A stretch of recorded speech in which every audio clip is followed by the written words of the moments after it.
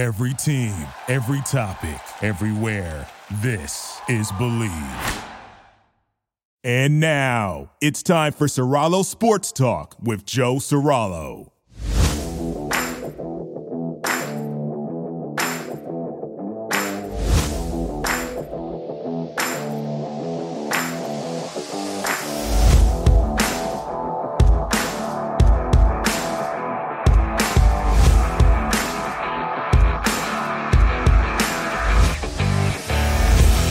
All right, let's get this started. Serralo Sports Talk with me, Joe Serralo, live on your national airwaves for the next hour, and we've got a ton to get to. Look, we're going to get to the Indianapolis Colts and the decision made to let their head coach Frank Reich go and who they brought in to replace him. We're going to react now. It seems like this is the perfect time slot, Wednesday evenings, to do it, to the latest college football playoff rankings. We'll see how the committee did this week. I think they had a much better week this week than they did a week ago with their initial rankings of the season. It's also hot stove season. We're going to talk MLB free agency. One big name free agent already off the table. We'll take a look at the rest of them and where they might land. But let's dive in to the story of the week, the Indianapolis Colts and their new head coach, Jeff Saturday. I mean, this is an absolutely absurd decision, an absurd move by Jim Irsay and by the Indianapolis Colts. Jeff Saturday is a great player, was a great player, I should say, is a great analyst, was absolutely killing it on ESPN. The guy has no head coaching experience. Now, he worked in a reduced role with the team. He was an advisor to the team, still doing his analysis work on ESPN. To bring him in now, halfway through an absolutely defunct disaster of a season, and put him in that locker room in front of 53 men who have not seen his face on a daily, day-to-day basis throughout the course of the season, it is absolutely absurd. This move makes zero sense. Look, we've seen it from time to time in sports. We've seen, players who retired recently go become head coaches, not just, in football. In fact, not often in football, but for example, look to basketball, right? Jason Kidd, Steve Nash, shortly after retiring, right to head coaching. More often than not, it's a disaster. But at least, those hires, guys like, I'll even throw Derek Fisher in there for a reason, because all three of those guys are point guards. And you can, to an extent, say, well, hey, when you're a point guard in the NBA, for example, you're the head coach on the court, right? When you're the point guard, you're the floor general, you're running the show. Now, you're taking a guy who was an offensive lineman in this league, albeit a center, which is, one of the positions where you're calling out what you're seeing on the defense. You know all the schematic designs and everything.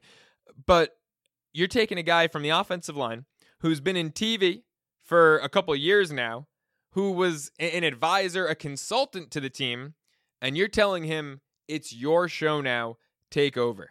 This is nuts. I don't care how smart Jeff Saturday is. I don't care how great of a football mind Jeff Saturday is. He's got to go out there and be a leader now in a locker room he has not been in on a consistent daily basis all year long. He's taken over 53 men. Some guys, some of the vets, older guys, Matt Ryan, guys he played against at one point towards the later years of his career. He's going to go in there now, and he's going to be on the sideline. Guy who's gotten zero play calling experience. The only coaching experience he has whatsoever is his 1 year as a high school coach, in which his team went, 3-7? The guy couldn't even get wins as a high school coach. He's going to go in there now and take a team that has started the year an abysmal 3-5-1, a team that, as far as I'm concerned, there may be only 2 games out of it in the standings, but their season's over. He's going to change the morale in the locker room. He's going to rally these guys around him. He's going to start producing results. I don't think so. And the move isn't just about Jeff Saturday. It trickles down. Like I said, he's got no play calling experience, right? And the Colts fired a head coach in Frank Reich, who was their play caller. Frank Reich, one of the, I think, best play callers of the past 10 or so years, at least 7-8 years in the National Football League. They've got no one to replace him. They didn't have an offensive coordinator who was calling plays. No, instead, it's going to be Parks Frazier, the 30-year-old assistant quarterback coach. Try that for the Indianapolis Colts. Their assistant quarterbacks coach / pass game specialist is now going to be the one calling the plays in Indianapolis. Have you ever heard of Parks Frazier? Do any of you out there listening know who Parks Frazier is, what his background is, he is a 30-year-old analytics-driven computer science major. I mean, how about that? Look, there's nothing I like to do when I talk baseball. And look, baseball is definitely the sport that I've got the most experience, from my playing days with, the sport that I'm definitely most in touch with, my favorite sport, but football's not far behind. So when I talk baseball, there's nothing I like to do more than bash the, what I call them, the analytics nerds, right? The guys with the Ivy League degrees who couldn't throw a baseball, couldn't go to the carnival and play that game where you got to knock the cups down by throwing a ball at it, wouldn't know what the hell to do if you put a ball in their hands, right? Yet they're going to sit in the front office and they're going to break down, all the different analytics and all the different stats, and they're going to try to tell me who should be hitting in what situation, pinch hitting versus which reliever. I can't stand those guys. Parks Frazier is essentially to football what those guys are to baseball. Now, yes, the guy played college football, right? I want to give him his propers. Was a quarterback at Murray State, FCS school, had no shot, no pipe dream of playing professionally at any level. And now he comes in and he's going to be calling the plays. He's their assistant quarterbacks coach. How good has that turned out for Indianapolis this year? How's their quarterback situation been? Matt Ryan had, a 9-9 touchdown interception ratio, gets benched for Sam Ehlinger. The Indianapolis Colts might very well have the worst quarterback situation in the National Football League. And this is who's getting promoted when their head coach gets fired. This guy's getting promoted to be the play caller. It's a disaster.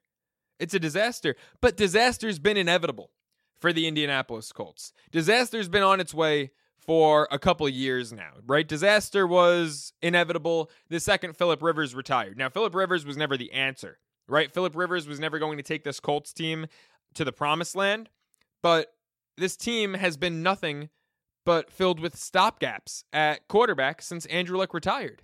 The second Andrew Luck retired, this franchise went into absolute shambles, and they had pieces. They had one of the league's best offensive lines. This year, not so much. They had a really good defense. This year, it's been, they've come and gone, their defense. It's been inconsistent. There's been flashes. You look at the Kansas City Chiefs game, right? Don't forget, these 3-5-1 Colts beat the Kansas City Chiefs. There's been flashes. There hasn't been consistency. Last year, Jonathan Taylor was the best running back in the National Football League. This year, he's arguably the worst number 1 overall pick in fantasy football history. The Colts have had disaster on the way for quite some time. You look at the quarterbacks that they've run out there the last 3 years. Phillip Rivers got him 10 wins, got him to the playoffs. Since then, Carson Wentz. Carson freaking Wentz. Absolute disaster. The Colts should have been a playoff team last year. They lost a couple tightly contested games to the Tennessee Titans in their division. Carson Wentz made some ridiculous mistakes, some absolutely costly, unexcusable turnovers. Then they get hot at the right time, they're cruising, and they drop a couple games late in the year. Game to the Raiders, of course, the famous Week 18, Game 17 against the Jacksonville Jaguars.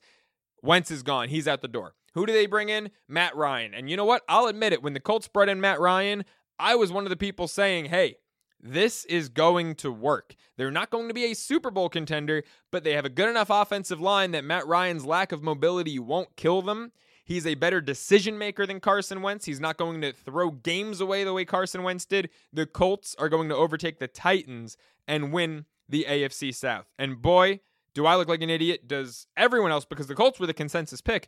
Boy, do we all look like idiots for this one. Because the Colts, this was just the year it all came to fruition. Disaster has been on the way. They haven't committed to the quarterback position. They've had stopgaps in place, and they've drafted late guys like Sam Ehlinger. They haven't put weapons out there on the outside for these quarterbacks to throw to. They've figured, hey, we'll be able to get by. And you know what? Jonathan Taylor, who had never been injured, never missed a practice in his varsity high school career, in his college career, all of a sudden, the workload, the overuse gets to him. Jonathan Taylor has been a shell of himself this year when he's healthy, and for a large part of the year hasn't been healthy. And the Indianapolis Colts, oh, by the way, have had no backup plan. So I don't know what's going to change, what good is going to come out of bringing Jeff Saturday in, having Parks Frazier call the plays. I mean, the Colts are an absolute disaster. I think they would have been better off waiting until the conclusion of the season and just starting anew in the offseason, because right now, when I look at this from my perspective, disaster was inevitable. And I don't think the 53 guys in that locker room are going to all of a sudden be inspired by the coaching decisions that Jim Irsay made in Indianapolis. Stick with me, Joe Serralo, right here on Serralo Sports Talk. We'll be back with more on the Colts and their opponent right after this.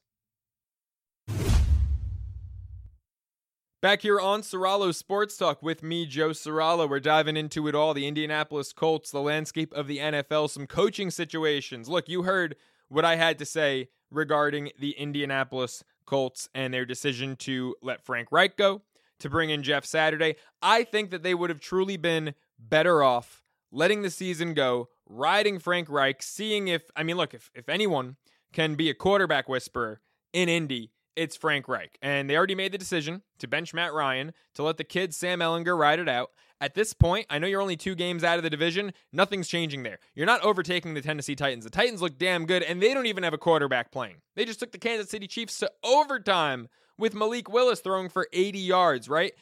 The AFC South is wrapped up. It's done. Halfway through the season, it's the Titans division once again. And that speaks, we're talking about coaching. It speaks volumes to Mike Vrabel and the fact that he's a top 3, top 4 coach in the National Football League right now.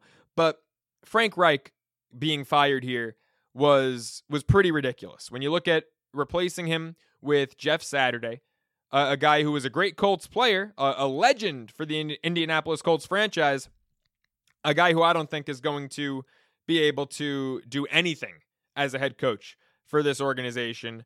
And you look at Reich, and I do think that he was wrongly fired.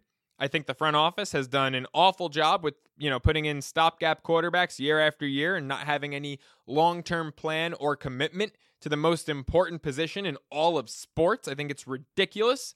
But I think Frank Reich's the winner here. Because like I've been saying, disaster was inevitable. And Frank Reich, at least now, gets out of Dodge, was a pretty good head coach for the majority of his time in Indianapolis. And I think Reich will go somewhere else, whether it's as a head coach or as an offensive coordinator, and show his skill set that he really is a brilliant offensive mind. I mean, for crying out loud, the guy won a Super Bowl with Nick Foles. Come on. I know that Nick Foles had his moments in Philly. We've seen Nick Foles everywhere else he's gone be a disaster. So maybe him having his moments in Philly, maybe, just maybe, we can attribute a little bit of that to Frank Reich and the truly brilliant quarterback mind that he is. He just didn't have the luxury of creativity this year with a guy like Matt Ryan, Pies de Piedra, stone feet in the pocket, right?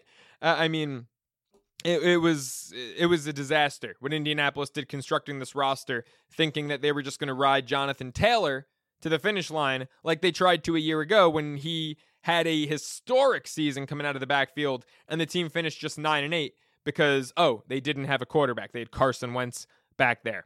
But you talk about coaches who deserve to be on the hot seat, who maybe deserve to get canned, and I got to look at the team that the Indianapolis Colts are playing this week, the Las Vegas Raiders.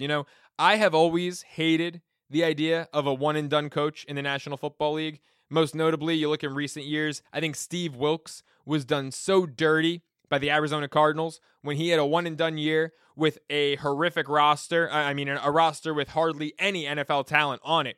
And then he gets canned after going, 3-13. Cardinals get the number 1 overall pick. And their master plan of uniting Cliff Kingsbury with Kyler Murray comes to fruition. Oh, by the way, that's been a disaster because Cliff Kingsbury can't coach his way out of a paper bag in the National Football League.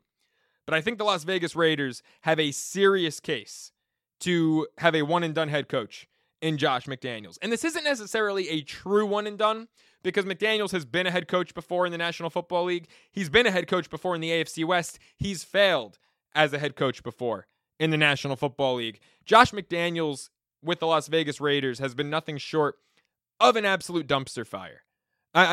He inherited an offense that had made the playoffs a year ago, defied all odds to make the playoffs. Season started off terribly. Gruden gets canned, and they rally under interim coach Rich Bisaccia, who, by the way, should have had the interim label removed. They rally. They make the playoffs. He inherits an offense with Derek Carr, Darren Waller, who, yes, he's battled injuries this year, and Hunter Renfrow, and adds Devontae Adams to that already dynamic mix. You're seeing a career year in addition to that out of Josh Jacobs in the backfield, and yet the Raiders can't get a first down in the second half against the Jacksonville Jaguars. It's a disaster. It's a disaster. And I thought maybe, just maybe, after 2 weeks ago, after a terrible loss to the Saints in which Derek Carr threw for 100 yards, against the New Orleans Saints. Andy Dalton embarrassed the Raiders. I thought after that post-game meeting with owner Mark Davis that Josh McDaniels would have some urgency, that the team might change and finally trend upwards in the right direction because there's just too much damn talent on this roster for them not to, and nothing changed. They jump out to a 20-7 lead in Jacksonville against a then 2-6 Jaguars team. And what do? They go from up 20-7 at halftime. They go on to lose 27-20. They couldn't get a first down in the second half. The Las Vegas Raiders could not move the ball against the Jacksonville Jaguars for 30 minutes. They needed to score 7 points in the second half. Couldn't do it. Couldn't get on the scoreboard. Got blanked. Got shut out in Duval in that second half. Josh McDaniels is not cut out to be a head coach in the National Football League, folks.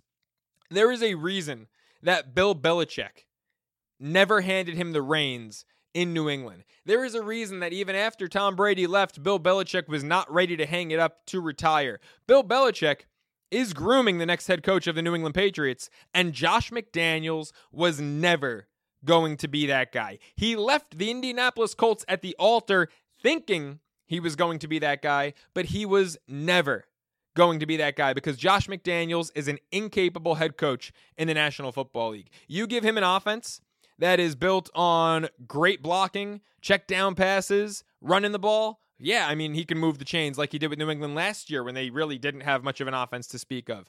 This year, he's expected to go be creative. He's got all the talent in the world, and he can't do squat. Couldn't do squat in Denver, can't do squat with the Las Vegas Raiders. And it's not just Josh McDaniels who's failing his attempted Patriots way takeover with another franchise. How about Dave Ziegler, the Raiders' first-year GM, right? Was the director of player personnel with New England before coming out to Vegas this offseason. He came in, flexing his muscles, thinking the Patriot way was taken over, has now cut a couple first-round draft picks by the Raiders. Immediately in the offseason, cuts Alex Leatherwood. Now, was Alex Leatherwood an absolutely horrendous first-round draft pick by the Raiders a couple years ago? Yes, that move made 0 sense. Not going to dispute that. Pause. Was Alex Leatherwood one of the 5 best offensive linemen on this Raiders team? Yeah, probably. Their offensive line stinks. So coming in for Ziegler, cutting Leatherwood, trying to make some sort of statement was absolutely asinine. And now he cuts Jonathan Abram, who, a lot of people, myself included, were high on out of college, just didn't have a role with the Raiders. But now my question is, right, if you're Ziegler, your whole career background is in player personnel development. Josh McDaniels is the head coach. Why was a role not defined for Jonathan Abram? The guy's not an NFL safety. He was a terrific college safety. He's an NFL linebacker. Why was the offseason plan not get bigger, know your role, and own your role, and be a linebacker? There's no direction in Las Vegas. There's no direction with this Raiders franchise. And Ziegler and McDaniels coming in and trying to impose their Patriot way, their my way or the highway, it doesn't work. It doesn't work, guys. It's plain and simple. We've seen this in other markets. There's a reason that Bill Belichick assistants historically go elsewhere and flop. There's a reason why Bill Belichick assistants, Joe Judge, tried his Patriot way crap with the Giants, and he was awful. Did the team rally in the second half of his first season there? Absolutely. They almost made the playoffs, but guys, they almost made the playoffs at 7-9, right? That's what would have gotten them to the playoffs, 7-9. That's nothing to be proud of. That's nothing to speak of, right? The Patriot way crap didn't work in New York. Matt Patricia was a complete flop in Detroit. But hey, now Matt Patricia and Joe Judge are back in New England, assistants under Belichick, both working on the defensive side of the ball, both working actually really on both sides of the ball, and because they don't have defined roles in that coaching staff, because Belichick micromanages everything, because if he didn't do that, they would just fall to you-know-what. And you know what? It's working, right? The Patriots started the year really poorly, and now they're winning games. Now they're blowing teams out. You take away the Chicago debacle on Monday night a couple weeks ago, and the Pats have been one of the hottest teams in football. So, obviously, guys like McDaniels, guys like Joe Judge, guys like Matt Patricia, you put them in New England, as assistants following the Patriot way, they're doing a damn good job. You put them with another franchise where they try to bring the Patriot way to town, and they're busts. They're disasters. They're dumpster fires. That's what this is in Las Vegas, folks. It is a dumpster fire. You've got a quarterback who in the offseason people were saying is going to have a breakout year. A quarterback who people were saying could win the MVP. A quarterback in Derek Carr who people were saying maybe this guy is going to be a Hall of Famer. Maybe he adds an MVP to his resume. Maybe he gets on a playoff run. Maybe you can make a case Derek Carr is a Hall of Famer one day. Derek Carr is having the worst year of his career with Josh McDaniels, a supposed brilliant offensive mind, as his head coach. Davante Adams, who left Green Bay to be reunited with his old college quarterback in Derek Carr. Davante Adams having the worst year of his career in Las Vegas. This team is an absolute disaster. This team is an absolute embarrassment. Josh McDaniels has now had his second crack at being a head coach in the National Football League, and he doesn't deserve it.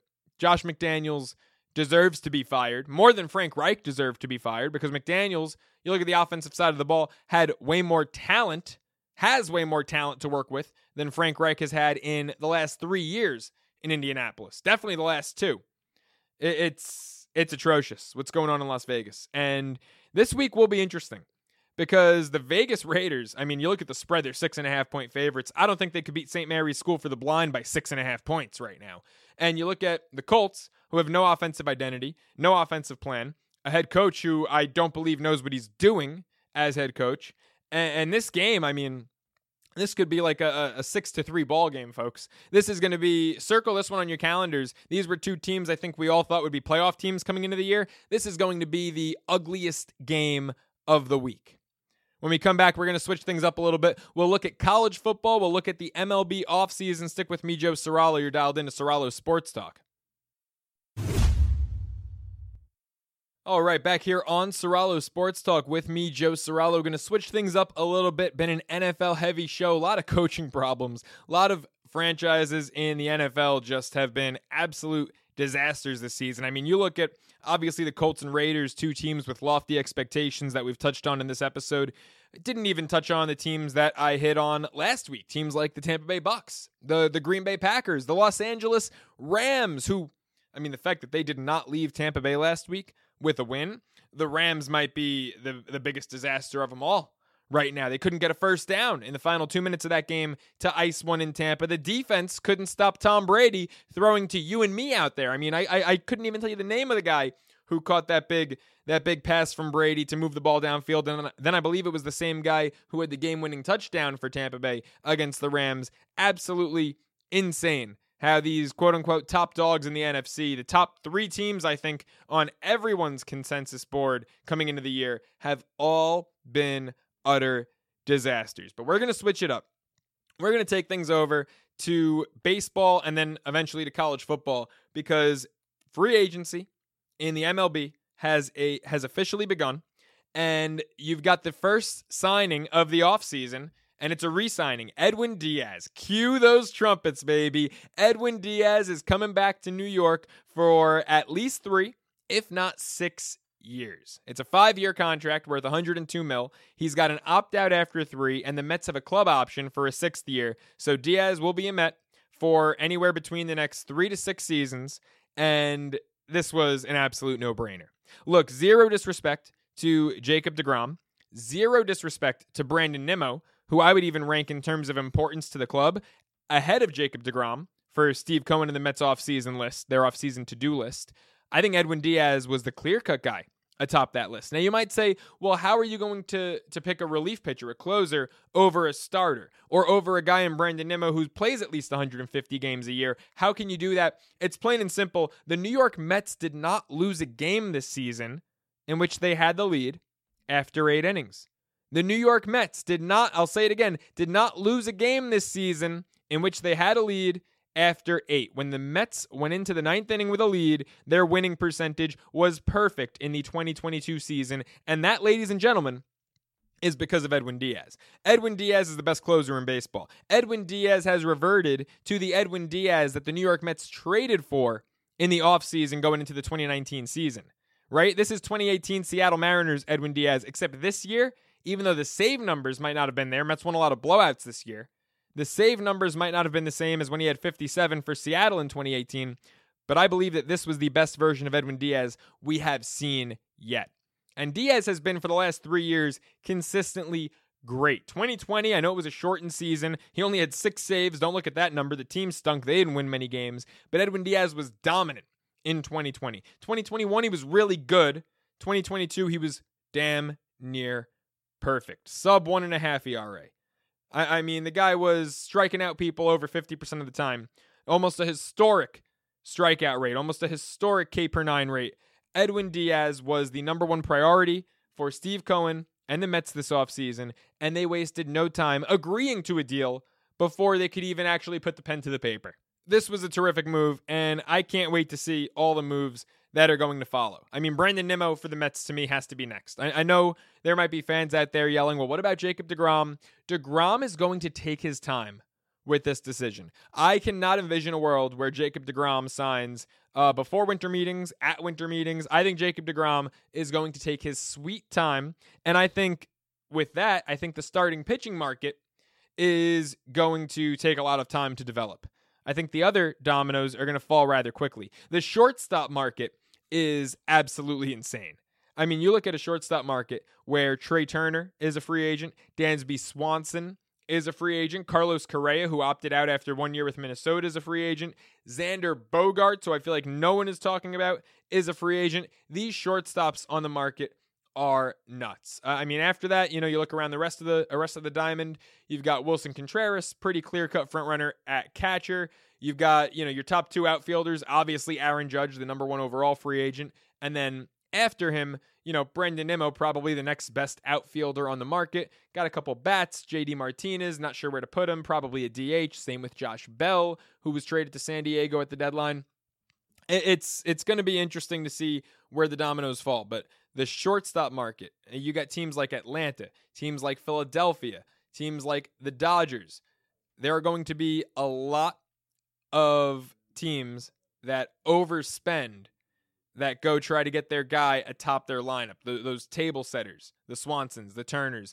And you might even have teams that have a need in the outfield because there just flat out aren't a lot of good outfield options in free agency. Go out there and try to get a guy like Trey Turner. A team like, back to him, the New York Mets. There have been rumors that the New York Mets might actually pursue Trey Turner, who has said that his favorite stadium to play at is Citi Field, who has said that his dream MLB teammate that he hasn't yet played with is Jacob deGrom. There are rumors that the New York Mets might try to go out there, sign Trey Turner. Now, they've got Francisco Lindor locked up for the next 9 years, but that they might try to convert Turner should they lose out on retaining Brandon Nimmo and make Turner their center fielder. Now, I wouldn't personally prioritize that move. I got asked on Believe in Queens on my Mets podcast with Tyler Ward at Wardy NYM and with Anthony Recker, of course, the former New York Met who you see on MLB Network all the time.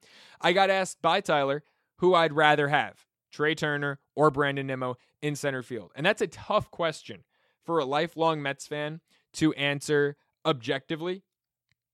The objective answer for me, taking my fandom out of the equation and my love for Brandon Nimmo and the fact that he's been in this organization for over a decade, the objective answer for me was Brandon Nimmo.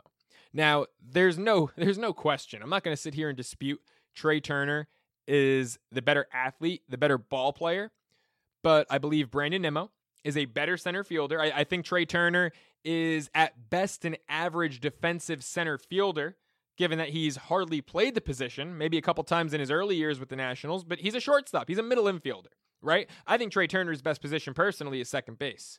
I don't think he wants to play second base. I think he wants to show off his freak athleticism, but I just don't think at the end of the day, I'm confident with him in center field, no matter how fast the guy is. Brandon Nimmo made leaps and bounds as a defensive center fielder this season, and I thought was an absolute snub being left off as one of the 3 finalists for National League Gold Glove. Brandon Nimmo played a Gold Glove center field this season. Point in case, he's one of the best defensive center fielders in baseball, and that matters, right? You can get away with a great bat in right. You can get away with a great bat in left. Look at the Philadelphia Phillies. They went to the World Series. They had one of the worst defensive corner outfields in baseball, if not the worst, with Schwarber in left and Castellanos in right. I mean, that was a disaster that they couldn't have Bryce Harper out there in right field because he is such a defensive upgrade from Castellanos. But center field, you need a defensive guy. right? Center field's a position where sometimes teams will sacrifice a bat to have a plus defender out there. Brandon Nimmo gives you that plus glove. But also, if you look at the way the Mets won games this year, right? You have to assess what their plan is offensively going into next season. Because this year, it was don't strike out and get on base and string together base hits. Now, if that's your plan, Brandon Nimmo fits that bill beautifully. The guy hardly strikes out. The guy runs pitchers deep into counts. There was some absurd correlation between the Mets getting pitchers over 20 pitches in the first inning and their winning percentage. Brandon Nimmo takes some of the longest at-bats in baseball. In fact, the Mets had 3 guys on that list: Nimmo, Mark Canha, and Luis Guillorme. All of them averaged seeing about 4.5, 5 pitches per at-bat this season. Trey Turner doesn't see as many pitches as Nimmo. Now, he's a better hitter. He's a higher average guy. He'll hit 300 as opposed to 270. He'll swipe more bags if you want that old school traditional leadoff guy atop your lineup. But if your focus is working pitch counts off the bat, first at bat of the game, and getting on base, well, Brandon Nimmo fits that better than Trey Turner. So, the Mets really have to evaluate who they think is a better fit on this team as opposed to necessarily who's the better baseball player, because that's Trey Turner all day, every day. I think Brandon Nimmo, though, fits this team and this lineup beautifully. I mean, you look at the play he made, right? That August game with Jacob deGrom on the bump against the Dodgers, late August, and Justin Turner cracks one to deep center field, and Nimmo climbs the fence and brings a home run back in the ballpark. That kind of stuff is invaluable. And I think Brandon Nimmo is a really crucial, integral, essential part of the Mets. I think more so than the guy I just named, than Jacob deGrom. I think he needs to be a priority for the Mets to go out there and be the next guy on their list. Now, what's interesting about deGrom is that he kind of sets the table for the rest of the market, right? Because you look at the top 2 teams that might pry deGrom away from the Mets, and you're probably looking at the Atlanta Braves and the Texas Rangers. Now, there's other starting pitchers out there. It's a top-heavy starting pitching market, but behind deGrom, you've got Verlander, who's an opt-out guy. You've got Kershaw, who's on the market, probably only between the Dodgers and Rangers in terms of him. And then you've got Carlos Rodon. Now, if deGrom stays with the Mets, you can pretty much guarantee Rodon is going to get a hefty payday from the Texas Rangers, right? Vice versa, if deGrom signs with the Braves or if he signs with the Rangers, Rodon's probably a Met, right? You've got Chris Bassett, who the Dodgers are going to probably make a play for. Who I think if deGrom leaves, the Mets will work hard to retain. It's really interesting to see the impact deGrom has on this market. It might take a while for the starting pitching market to develop. I think position players will come off the board much more quickly. By the way, we've got about 2-3 minutes left in this segment, and I do want to get to the college football playoff rankings because we'll have a long winter to talk MLB free agency. I don't think as many guys will sign as quickly as Edwin Diaz just did. But let's look at the rankings, because the committee, I think, this week did a tremendous job. Georgia, clear-cut number 1. You knew the winner of number 1 Tennessee, number 3 Georgia was going to be number 1, right? That was a no-brainer. Ohio State stays at 2 after struggling with Northwestern. Michigan up to 3. They're in the top 4 where they belong. I mean, look, at the end of the day, the loser of Michigan-Ohio State will probably miss the playoff. The winner will go to the playoff, and that's how it should be, right? No issue there. For now, though, Ohio State, Michigan 2-3, and TCU gets that 4 spot. Now, this was so huge. This needed to happen because last week Clemson was in the 4 spot. TCU was on the outside looking in. They were 6th, and that was ridiculous because I don't care about Clemson's quote-unquote wins against ranked opponents, and I say quote-unquote because a lot of those teams that were ranked when Clemson beat them aren't ranked anymore. Wake Forest, not ranked anymore. North Carolina State, very mediocre, right? Clemson's strength of schedule was not crazy, and they got whooped by an unranked Notre Dame team. So I am just so relieved that Clemson's not going to go 13-0 because they are not one of the 4. I don't think they're one of the best 6 teams in the country, and I think TCU might be, and I think TCU is going to show us whether they are or they aren't this week against the Texas Longhorns. Texas is favored against TCU. I can't believe it. I mean, Texas is a 3-loss team, albeit probably the best 3-loss team in the country. TCU's unbeaten. Their quarterback, Max Duggan, is an absolute juggernaut. Their offensive coordinator, Lincoln Riley's brother, has done a tremendous job with that team. I mean, we've seen them come back from a 28-10 deficit and go on a 28-0 run to beat Kansas State. This TCU offense is nearly unstoppable. Their defense can play a little better at times, but for the most part this season has been great. And they're full touchdown underdogs I'll tell you what, I was going to give you a bet in the last segment. I'll still give you a bet or two in the last segment, but I love TCU. I think they're going to win this game outright, but I love TCU. Plus the 7 in Austin, Texas this week. The top 4 is where the Horned Frogs finally are. The top 4 is where the Horned Frogs belong. I believe the top 4 is where the Horned Frogs will stay. This TCU team has a legitimate chance to run the table this year and go into the playoff at 13-0. I said last week, with their resume, if they had the brand that Texas or Oklahoma had, that they would have been in the initial playoff ranking last week. Well, this week, the committee finally did the right thing, and I think TCU is going to show them that they're going to stay in the top 4 for the rest of the year. When we come back, it'll be time for my final word on Serralo Sports Talk. I've got a couple bets for you in addition to TCU plus 7. Stick with me, Joe Serralo. We'll be right back.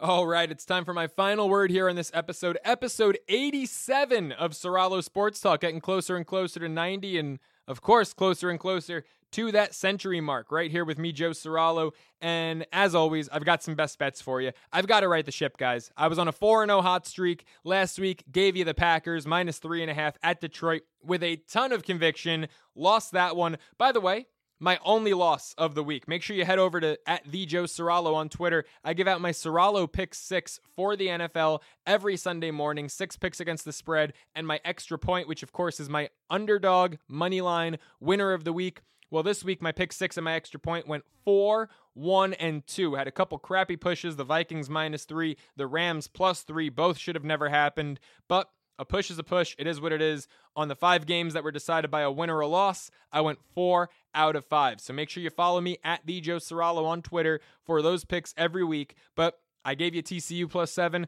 I'm going to give you at least one more pick, maybe 2 more if we have the time, because I really want to right the ship, do right by you, and make y'all some money. So I've got another college game. We're taking LSU minus 3 at Arkansas. I was really high on the Razorbacks coming into the season. They got off to a hot start, and since then they've come back down to earth and they've looked ugly. They've lost 3 out of their last 5. Their defense has not done anything against anyone. This Arkansas team can score, but they gave up 27 points to Auburn. They gave up 35 points to BYU, and those are in their 2 wins in their last 5 games. Bama blew them out. How about this? They lost to Mississippi State 40-17. Tells me all I need to know about them. Going up against an LSU team that in back-to-back games has destroyed Ole Miss, coming back from down 17-3 to win 45-20, and beating Alabama 32-31 in OT. I know both of those games were in Baton Rouge, but they went to Florida. They put up 45 on the Gators in a win in the Swamp. I think they're going to go to Arkansas, and they are going to dominate the Razorbacks. Going to be a high-scoring game, but something along the lines of 42-28. LSU's offense is just clicking too much right now. I love them minus 3 in this spot.